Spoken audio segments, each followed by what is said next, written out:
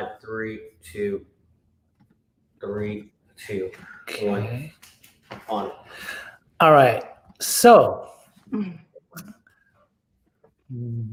welcome to Peggy's Recovery Corner. I am here today with my friend Maggie. I'll call you now, even though I've called you Margie all these years.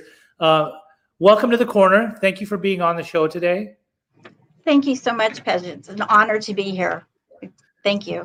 You know, I think I met you probably, I would say maybe 5, 6 years ago, maybe a little bit more. I know one thing. I've been sober 14 years, and when I started working in the field of addiction and alcoholism, I noticed that there was this a lot of overdoses. A lot of people were a lot of parents were suffering because their kids were suffering, and then there was overdoses and there was death. I caught wind of you first.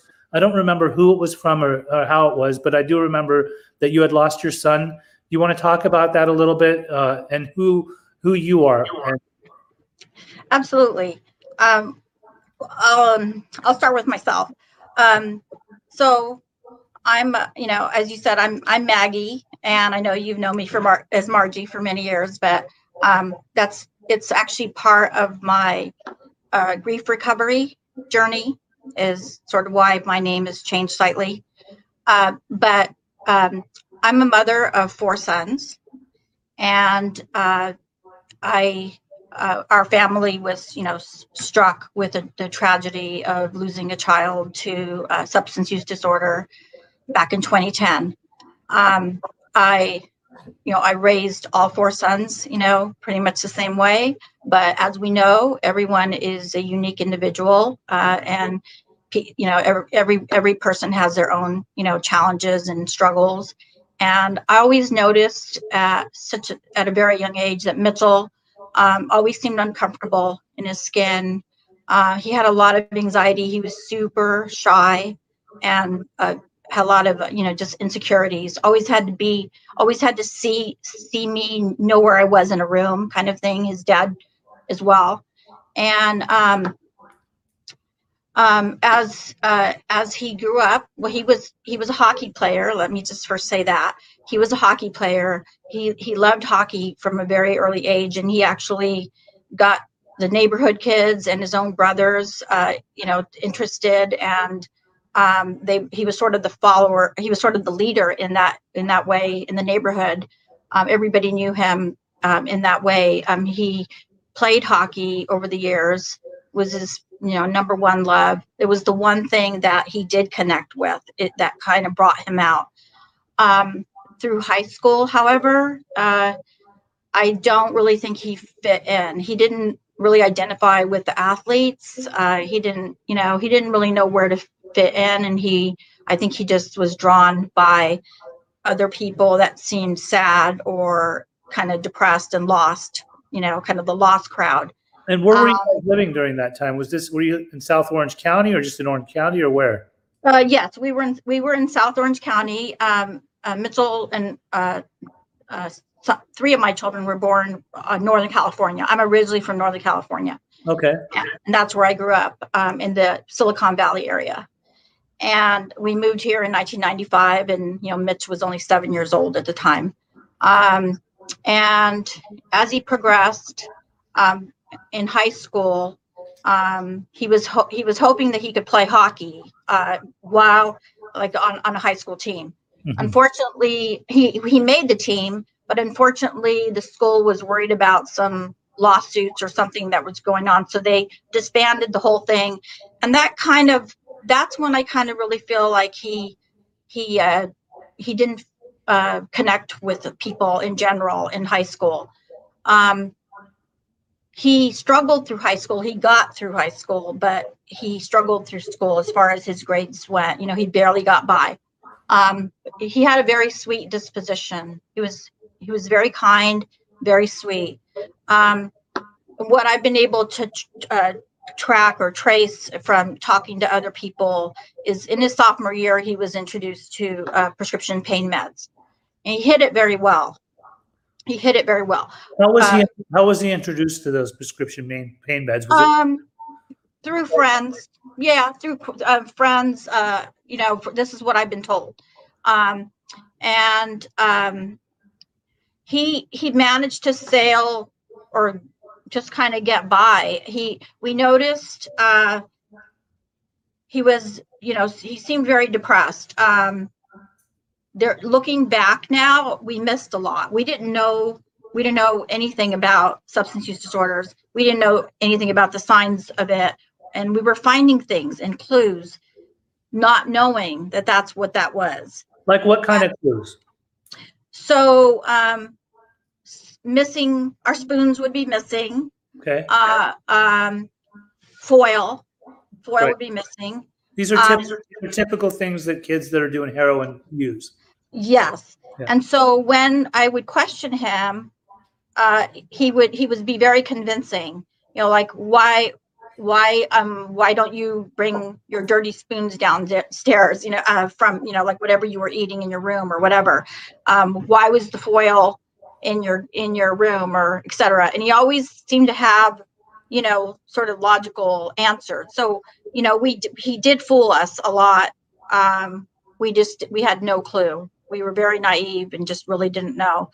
And so we would notice that he would wear sweatshirts a lot and wear the hood over his head a lot.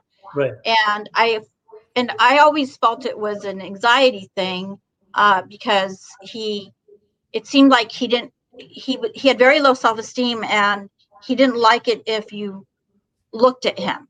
So I always felt it was his way of trying to shut out the world and just like cover his face. Mm-hmm. And but he and I were very close. We had a bond. I understood him. I knew not to press him on certain things that would make him more uncomfortable, such as taking his picture. He had a lot of anxiety about taking his picture, so I wouldn't force it, you know, and I sort of respected that part of him. But it wasn't until he graduated from high school, and he actually he held down jobs. He went to Saddleback College a little bit here and there. He had a interest for auto mechanics. But at age 20 is when we learned he had been arrested, and he had been charged with, you know, drug paraphernalia. And that's when we learned that he had a heroin addiction. Okay, so I want to ask you some questions, and I know it's a sensitive subject. It's so delicate. I mean, there's a lot of realities to this. Yes. I want to back up real quick to where you said it started with prescription medication. So obviously, when you said it was from friends, I mean, in my world, I call those so-called friends. Like, they're not really friends. You know what I mean? Exactly. But they as much as he were probably caught up in that scene. It's a very popular thing amongst the youth these days. They get into opiates, usually through pills. It's not like kids just pick up heroin for the first time and be like, oh, I'm just going to become addicted to heroin. Like it can definitely develop and through prescription medications, which are probably not prescribed to the majority of the teens that are out there. Maybe like a small percentage of them are using prescription medication because of actual pains that they may have endured, like a certain back injury or something like that. But for the most part, do you think, or do you know, I mean, I'm sure after over the years, you probably racked your brain to try to figure out like where it all started from. But do you think that these kids were getting this stuff perhaps like from grandma's medicine cabinet or their own parents' medicine cabinets, or how the hell were these kids getting this stuff? Yes, I do. That is a fact, but I do believe that is what, you know, they were doing, going through cabinets. You got to remember, this was in, you know, roughly like in the early 2000s, 2002, 2003, whatever. And that's when the oxys were out there, like the yes. oxy movies. Yes. Yeah. And so people hadn't caught on yet that they shouldn't have these things in their medicine cabinets, that parents just weren't clued in that could possibly be happening in their homes. Now, I don't know exactly where he obtained it, because both my husband and I, we weren't taking those medications. So, Mhm. you know, I think that they were at other people's homes, and they did get into them that way. Mhm. And you know, and perhaps he was getting things off the street because, you know, with addiction comes desperation. Right. And a lot, you know, and a lot of people, they, you know, they end up stealing from their own families, you know. Right. And, So, and that usually happens with, well, you know, I think at first it starts out in a very premature cycle where the kids will hit their own home's medicine cabinets, but then they will move on to other places. Like if they're like their girlfriend's babysitter or something, is it somehow, or wherever it can be breaking into places. And when you can't actually get the prescription medications, then they resort to the harder stuff, the street drugs, especially in California, there's the black tar heroin. And so so when you said that you were finding spoons missing or even tinfoil, I mean, this is a very common thing that a lot of kids go after, is the spoon to try to heat up the drugs, or to yes. the tinfoil. When you were finding these things, did you have any clue? Like, did you know but you didn't want to know, or did you know anything at all, or had you no idea? Like, was his appearance, did he appear like he was under the influence of opiates? So, so I was very clueless. I didn't know anything about those, you know, those could be signs. Now I can look back and say, oh yes, his color was off. He seemed to be sleepy a lot.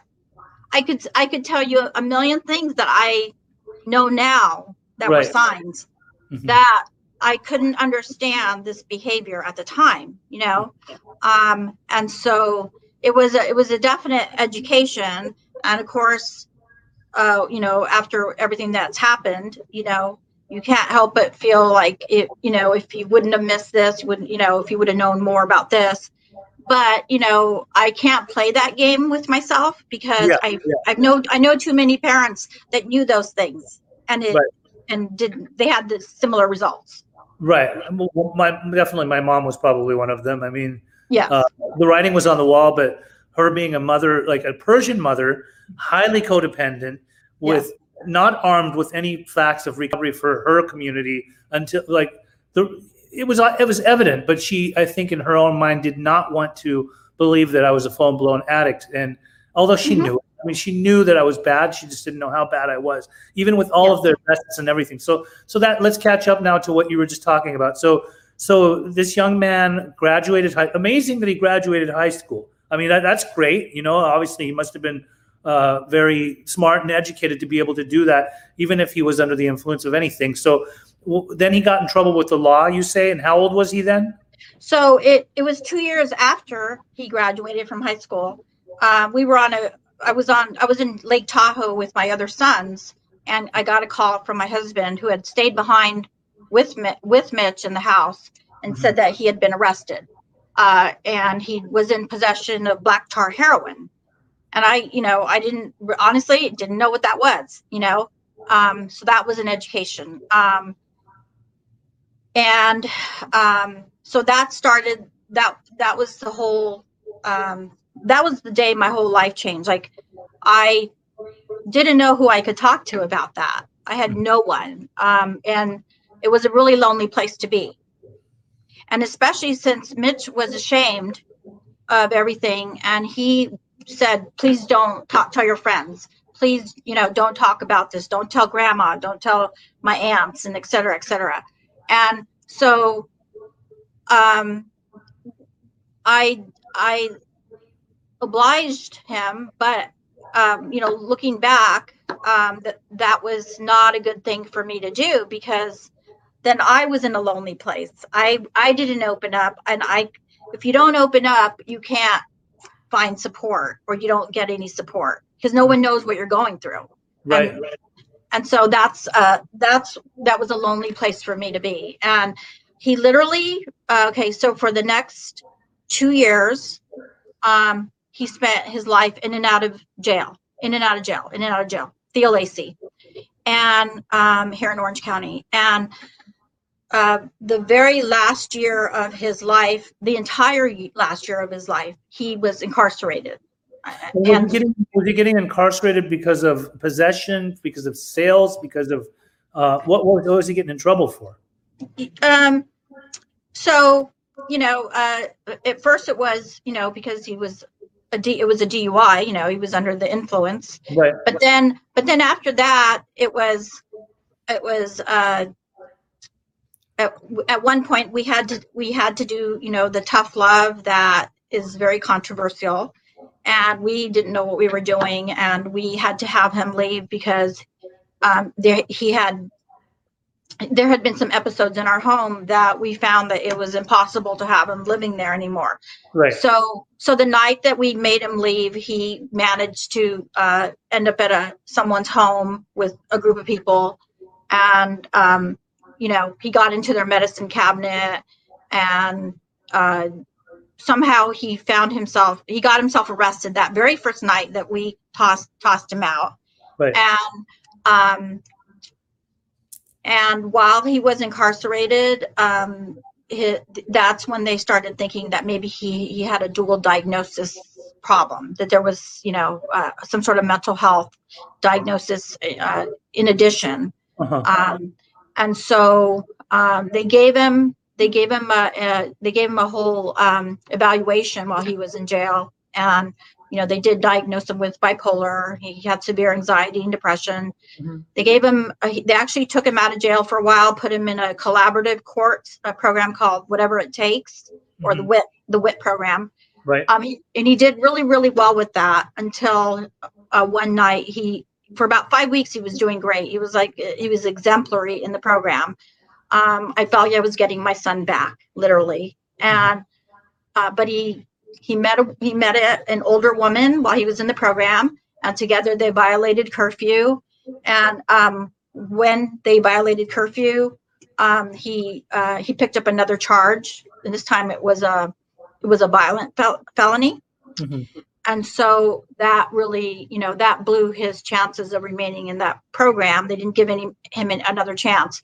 So literally the last year of his life, he spent incarcerated while they were going to decide if he was maybe going to be sent off to prison for 5 years. Wow. Yeah. So I didn't know that had happened to him. Yeah. So did he never get a chance to be rehabilitated except for the WIT program? Like, was there ever any treatment or rehab that he was ever even introduced to? So, this is a very sad part of the story. Is Mm-hmm. while he was incarcerated, no. The answer to your question is no. But he eventually that charge was reduced, and he would be on a 5-year formal probation. He was going to be, released. And so I said to him, okay, you can't you can't, because by then, I was starting to learn. I was learning more. And I said, okay, you can't come home and do the same things you've been doing. And, it's not going to work. And so if you want to earn your way back home, you need to go into a program. Again, I was naive. I didn't know that, people can go to multiple programs for years and keep needing to go. I was so naive. I just thought, okay, he'll go to this one program, he'll be great, and then he'll get on with his life. That's really what I thought. So, right. So we had, I made arrangements for him. He was actually supposed to go into a program the day that he got out. The program is in Culver City, and we had all this arranged. Mitch was in agreement. The day he came out, everything went south. Everything. So they said, we can't see him today. So they put him off for 4 days. And I said, well, what am I supposed to do? What am I supposed to do for 4 days so you can see him? And they said, oh, don't worry, he'll be fine. They didn't give me any more information. They just assumed that I knew things that I should have known that I didn't. Such as tolerance levels, like watch him because he knows he's going into a program. So maybe he's going to want to do a last hurrah. These are things that they should have told me as a family member. Right. So Anyway, so for 4 days he was with me. He had no phone, he had no car. If I left the house, he went with me. We were making plans. He seemed very excited to be getting out of Orange County, and he was very willing. He had a willingness about him to do this. So on day 4, they said, okay, we can assess your son. So I drove him up to Culver City. They gave him a 4-hour assessment, and for the life of me, I don't know why, but they said, okay, we'll take your son, but we can't take him till tomorrow. Now, I know a little bit more than I did then, and that's unheard of. He's so close, and yet they sent him home. And not only did they send him home for one more night, but they sent me home really with no information, nothing. They didn't say, okay, you got to watch him really closely. They didn't say, hey, do you know the signs of an overdose for an opiate? If you see this is what you need to do. They said nothing to me. They just said, see ya, come back tomorrow.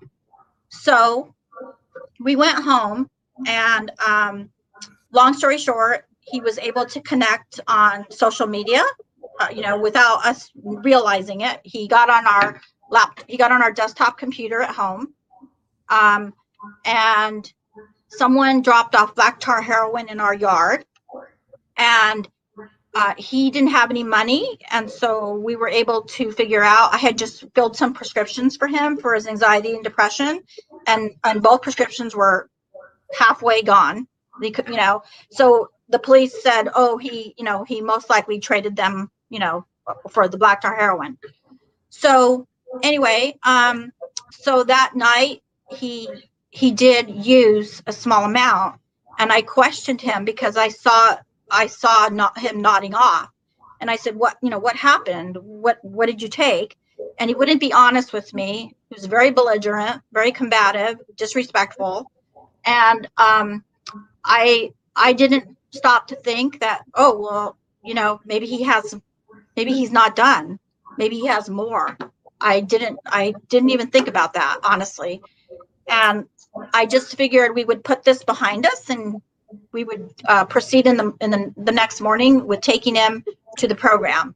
I said to him, I'll see you in the morning. Let's just move forward. Let's put this behind us. And that was that. Little did I know that would be my last conversation with him.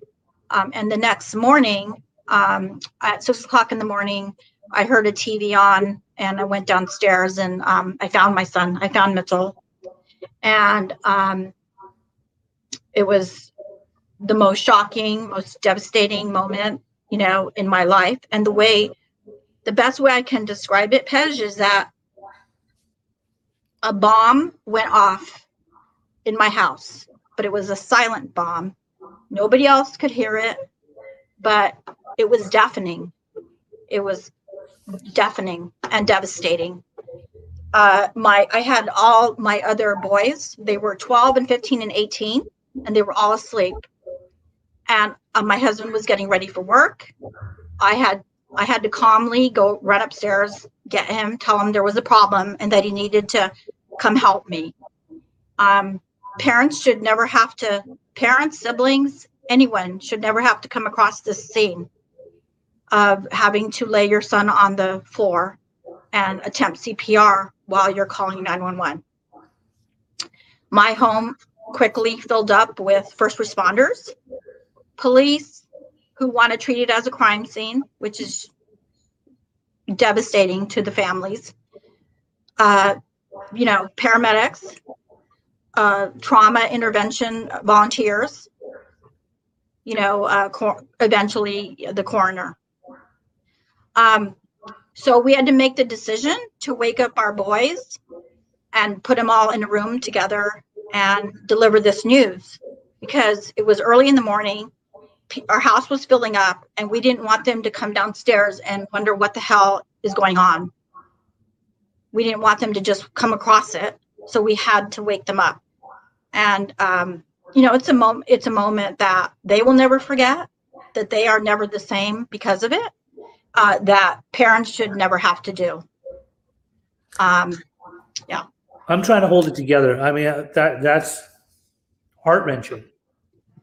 I just can't imagine. I mean, I can't imagine because I've had to deal with it on my end too, but not when it's your kid. No, Yeah.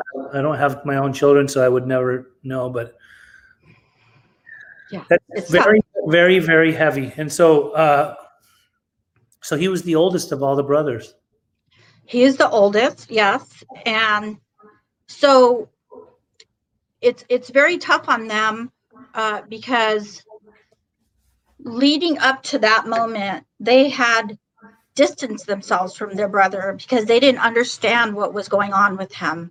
They didn't know why he was doing what he was doing, behaving the way he was behaving. They were young. They couldn't get it. We could barely get it. And so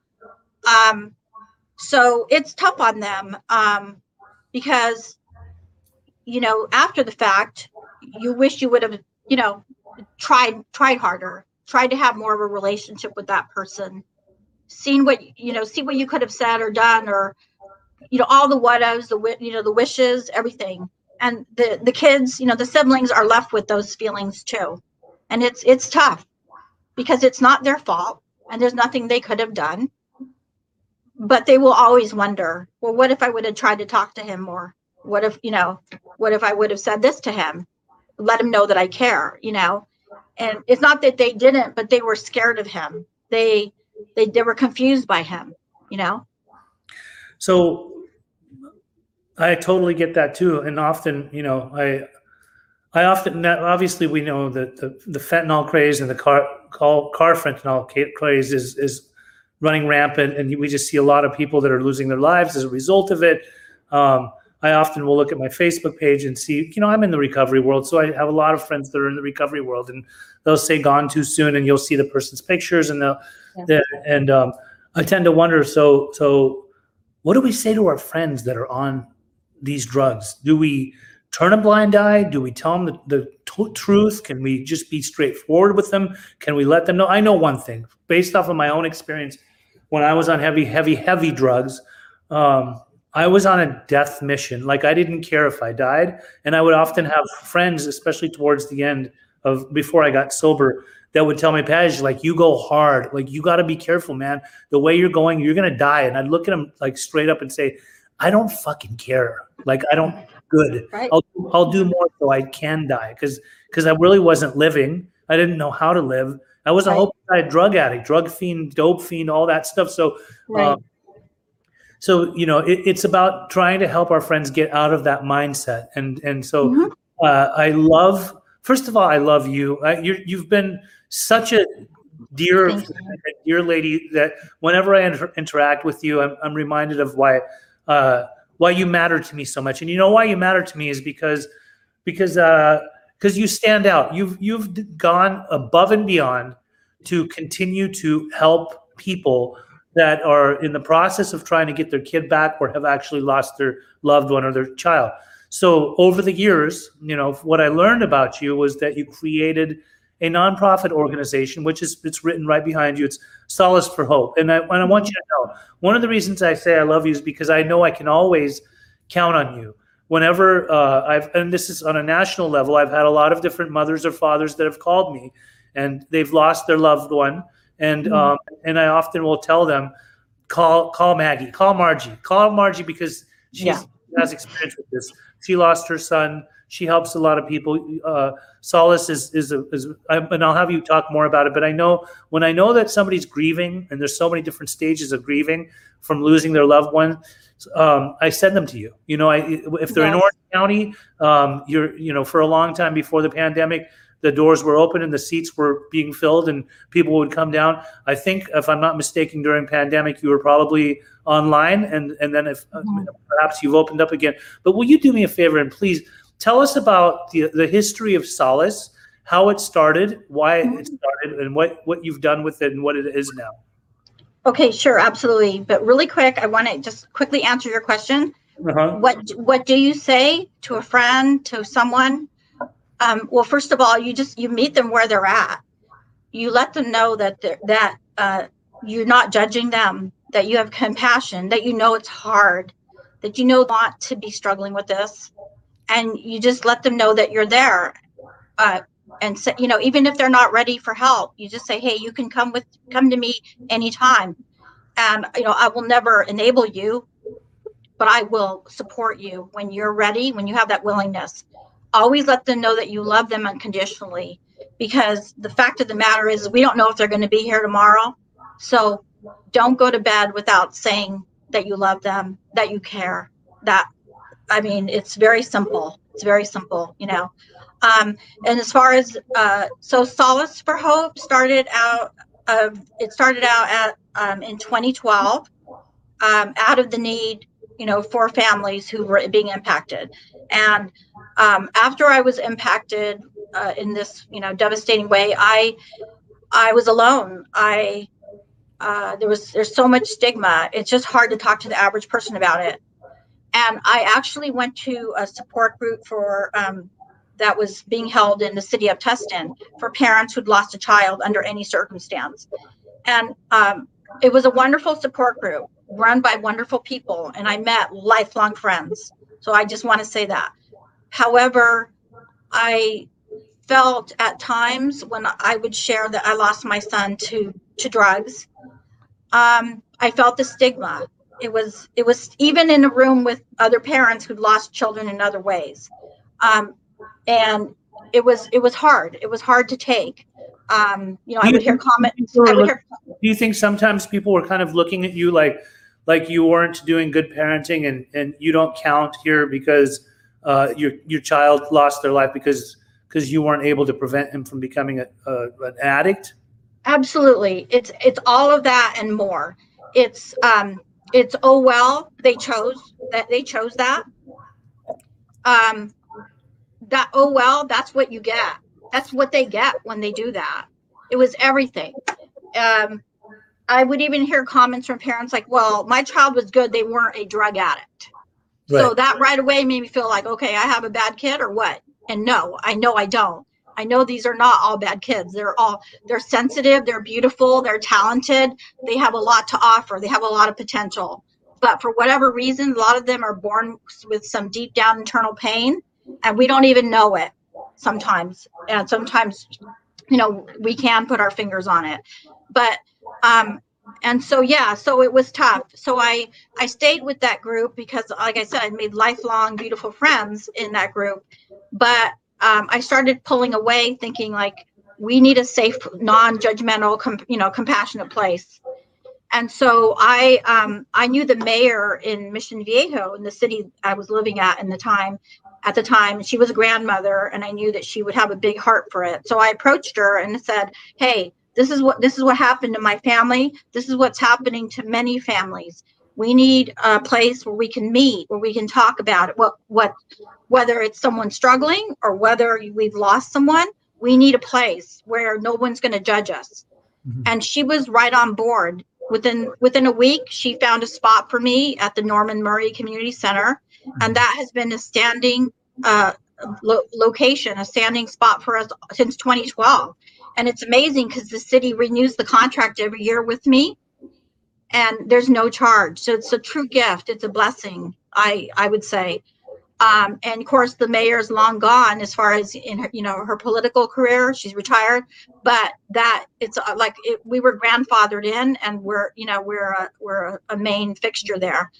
Sadly, because of COVID, yes, the center actually is still closed. It's not going to reopen till I've heard January of 2022. So we've been trying to make things work by meeting at members' homes who graciously open up their homes, meeting outdoors, and we do weekly Zoom meetings.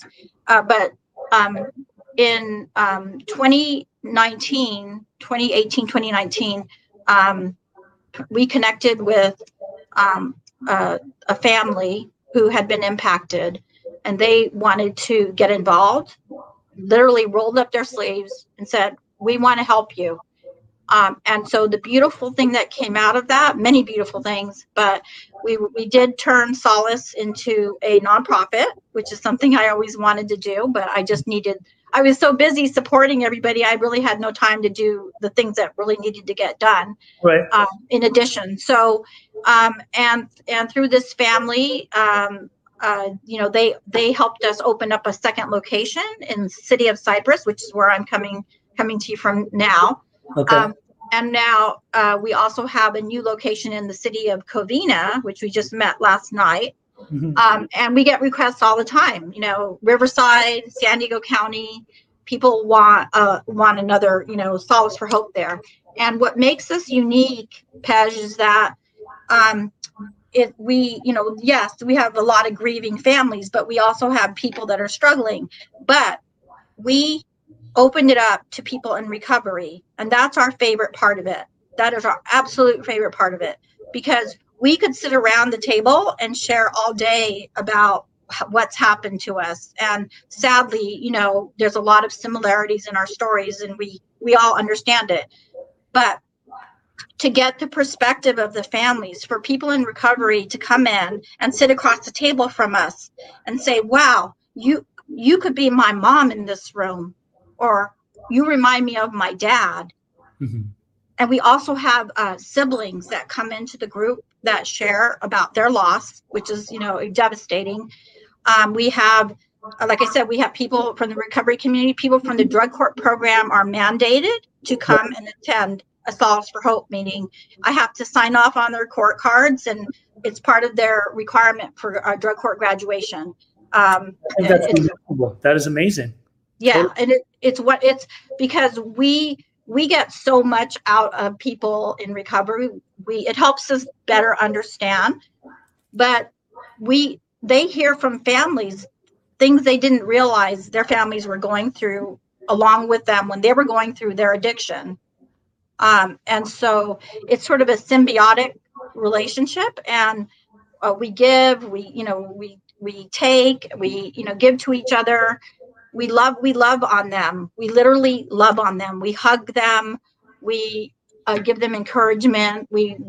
Many of them come back over and over, and they want to check in with us. And they said our stories help them in their recovery to stay vigilant. I think that's amazing. This brings up this thought of back in the day. I used to have this drinking buddy. He kept getting DUIs, and he was in and out, like even from his adolescence all the way into his young adulthood. And he ended up having this judge down in Orange County who lost her son in a drunk driving accident. So this was like the lady that would just hand out the consequences to all of the DUI folks, right? And yes. They would make him literally, like, one of the things that he had to do. He was down at James Music Jail, the farm. Yes. Right? So yes. They would take him on Monday through Fridays down to the coroner's office to clean off the tables from the bodies that had been that were involved in car accidents and died from the night before, to kind of teach them a lesson of, look, like, this is the type of shit that you can cause to people out there. We're going to have you go ahead and like clean off these tables so you see like what you shouldn't be doing anymore. But I think what sending people to Solace is more educational, is more actually like more interactive. It shows the people that you put people through some shit, and like this right. could be your family. So I think that's wonderful. Right. There's something right. I really, go ahead. What do you want to say? Well, I just want to say that, yes, it's very interactive, but our goal, and I know you understand this, our goal is to never pile on, and to never to make somebody feel bad mm-hmm. about what their family, about whatever their family's been through along with their addiction. Right. It's just really open their eyes. And the beautiful thing is they come and they want to be of service. They mm-hmm. say, oh, can we help you to your car, Miss Maggie? Can we carry this? Can we, I love that. Yeah, and isn't that what it's about? That's what it's all about. And we even have parents, which is a beautiful thing, who have the ability to give them little side jobs to help them in their recovery, and show them that they were trustworthy, that uh-huh. we trusted them. It gives them a sense of purpose too. Yes, and they know that we have their back. That we're walking the walk, we're talking the talk, and we really want to see them make it. And sadly, we have stories of people that did come and we lost them.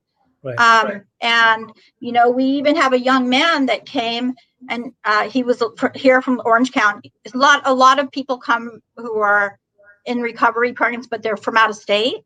But this particular young man was from Orange County, and he used to say, "Oh, I can't wait. I want my mom to come to this program." And he finished his program and he left, and he passed. We lost him, very young. And then one day after he did pass, his mother did come to the meeting, and we were all crying and we were hugging her, and we told her how much her son used to talk about her and say, "I hope that my mom comes to this meeting one day." But he never meant it in that way. He didn't mean it to be under these circumstances. We have a lot of sad, tender moments that we have turned down the lights and literally lit the candles every time we lose someone. It's a very solemn moment. I'm sure it is. There's a couple more questions I want to ask you. One is, absolutely. Earlier you talked about tough love being controversial. Can you expand on that a little bit, please? Sure. So it can be controversial only because I have attended some Nar-Anon family groups and things like that, and I've learned a lot of great things. But I know that that's one of the things that they advise, and I guess maybe controversial isn't quite the right word I wanted to use. I would just say that everybody has to decide on their own if they're going to take that step, because you're the one that has to live with it. So for someone in a meeting to sit there and tell you, well, you need to kick them out, you need to do this. Well, that's one thing our group never does. We never tell you what you should do. We provide the tools, or we have the resources, but ultimately it's that family's decision, because sometimes it can backfire. The notion of, well, the person has to hit rock bottom. They have to hit rock bottom. Yeah. Nowadays, Pej, you know what rock bottom is? It's death from fentanyl. That is rock bottom. And so we can't let it get that far. We can't let it get that far, because with fentanyl, you don't even have a chance, and it's in everything. You could just die almost immediately. There's no bottom. Yeah. And I've often said, I mean, I've never really subscribed to the term rock bottom in the first place, because if that was the case, I had hundreds of rock bottoms, and I believe every bottom has a trap door. If you think like the countless times that I went to jail or juvie and all that stuff, those should be seen as rock bottom. Why is it that I'll convince myself when I'm locked up, I'm not going to get high. I'm not going to get high. I'm not going to get high. Second I get out, I'm off to the dealer's house. Like there's that's exactly. A bottom, so exactly.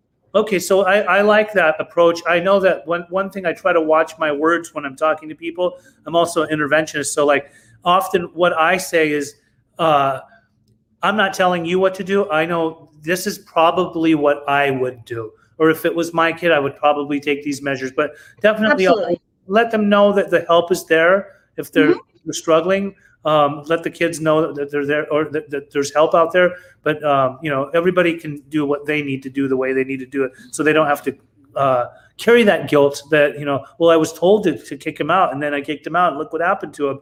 Right, and that's why we are in no position to tell people across the table, well, you need to kick them out, because that could go terribly wrong, and then what? Maybe they were influenced to do that because we told them that.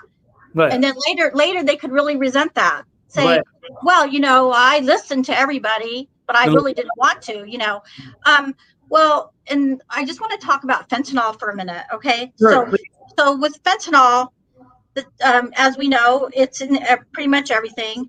And we have connected with a lot of families over the last, 18 months during COVID. And each and every one of them, it's fentanyl every time, pretty much every time. And these are young. A lot of them are very young. A lot of them didn't even have a quote, developed a whole full blown addiction. They experimented. They were they partied, whatever. And so, but I just want to say, So my son did black tar heroin, and that was his expectation. His expectation that it was black tar heroin. Didn't have, not his expectation was, well, maybe it has other shit in it or whatever, But Yeah. nowadays, you think you're taking, a Xanax, which, these are counterfeits. They're fentanyls, on the street. So you think you're taking a Xanax or a Percocet or whatever, and you have full expectation that that's what it is. That's what it is. And you're dying. You're dying because that isn't what it was. There's a whole movement, and I agree with it, that these are not accidental overdoses. These are poisonings. These are murders. People are being murdered, okay? Because they're unsuspecting. They didn't know it was in there. Yes, so they're taking a chance. They are taking a chance, but some of these young people don't know that fentanyl. They don't even know. They've never even heard of it. Right. Some people know and they're taking the risk. I get that. But there's a lot of people out there thinking they're taking something else, and they're going down. It's in there, so it's not accidental. It's not accidental. It's really interesting you said that, because remember a couple of years ago, I introduced you to a lady who lost her son, Zach, out of Wisconsin. Yes. Rhonda. I'm actually going to have her on the show. She actually just sent me a text the other day of the person that sold her son the fentanyl was convicted, because in that area he was he had sold it to a lot of different people. So he is being convicted for murder. Yes. And while I'm sure there's people that see a different side to that, I mean, these families, while there's never closure, you lose a child, you lose a loved one, there's no closure. Even if there's some sort of justice, there's no closure. It doesn't bring your child back.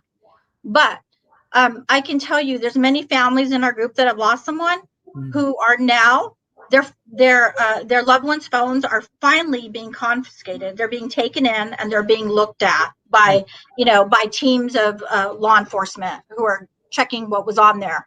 Now that didn't happen. Even though I had information, it didn't happen. It didn't used to happen. It's starting to happen now. So at least we're making some progress, but I'm glad to hear that about Rhonda. I mean, someone needs to be held responsible for this, and it's devastating. Two more things I want you to talk about. We have a few minutes left, but I want you to just shortly talk about one of your newer projects, and then the rest of it talk about the Narcan, how you guys are providing Narcan to people. Sure. Just tell me about it. Sure. Well, and one thing I didn't touch on when I introduced myself is that I'm a certified Narcan trainer. Awesome. And so the great thing is that, when we have people come to the group who are struggling, we say, well, if you're living with this person, you should be trained and you should have Narcan. And so that's just one of the ways that we can try to empower people and feel like they know a little bit more than they did when they first walked in. Tell the people that may not know what Narcan is real quick. Like, what is Narcan? What does it do? What's its purpose? Sure. So Narcan is an antagonist, an opioid antagonist drug. So it can can reverse the effects of an overdose. An overdose process can actually take between 1 to 3 hours to actually, have a person pass in that way. So you actually have some time to respond. It's not always immediate. However, in the case of fentanyl, it is immediate. It's often immediate. But so it can reverse an overdose, and it brings a person literally back to life and gives them another chance. Because as long as there's breath, there's life and there's hope, for another day. And so, we've trained families who saved their own loved ones. And as traumatic as that is, I mean, that's a beautiful thing, it's a beautiful thing. So one of the things through connecting with this wonderful family here in Cypress, the Lace family, they work in the music industry, and we've gotten involved with we've collaborating with some other big names, nonprofits, and so on. And so if a person would like to get some Narcan, we encourage them to go to tempomission.org, and you can take a training online. And then if you're here in Orange County, you just have to contact us, and we have it for you for free. And so that is, we hope, obviously, as every medication has an expiration date, so does Narcan. So it's critical that we get these out, these kits out. We currently have, we don't have the nasal version right now. We have the auto injectors. And so we'd love to get those out. So anybody needs some here in Orange County, just go on that quick training, and then we'll be able to get it to you. Awesome. I absolutely love that. I'm actually going to have to hit you up for that, because I've got some homes where we probably need to re-up because they are probably going to be expired soon. So good to know. Yes. Wow, this was probably one of the most powerful podcasts that I've had yet. You're an amazing woman. Thank you for all that you do for the community. Thank you for being you. All things considered, you help countless men and women who are struggling through trying to get through the grievance process, or just are in the trying to figure out how to help their loved ones. So thank you for everything you do. It's been an honor and a privilege to have you on here today. I'll never forget when you asked me to come speak and tell my story at a treatment center that you were working at. I think it was an all-male facility.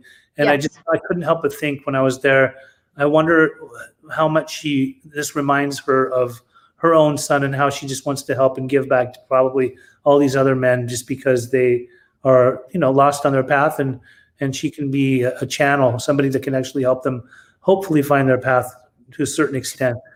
Yes, I thank you for saying that. And it was, it's always been my purpose is to give others hope. And through this support group, we meet a lot of wonderful people. But I just want to say briefly about the support group. We have the most beautiful group of families, and the whole main mission or point of it is so that they know they're not alone. So many people think that grieving is just for a short period and it's over, and it's a lifetime. It's a lifetime, and it's a long, tough road. And we understand each other. And so, it's a place where you're not alone. Other people can relate. And, it's hard work, but it's very rewarding when you see people in the depths of their grief at the very beginning, and you see them reaching out a hand to the next person that's coming into the room that's newer than them. Then, it gives you hope. They're going to make it. They're going to make it. Thank you, Margie. Thank you, Maggie. You're welcome. You're welcome. No, thank you so much for this opportunity. It means so much. And thank you for all that you do to shed the light, spread the awareness, and you do it with love and compassion. And that's what I love about you, is you understand that there's more to it than just, meets the eye, as an interventionist. Thank you. Have a lovely day, and I'll see you again soon. Yes, thank you so much. You too. You have a wonderful day. Take care. Thanks.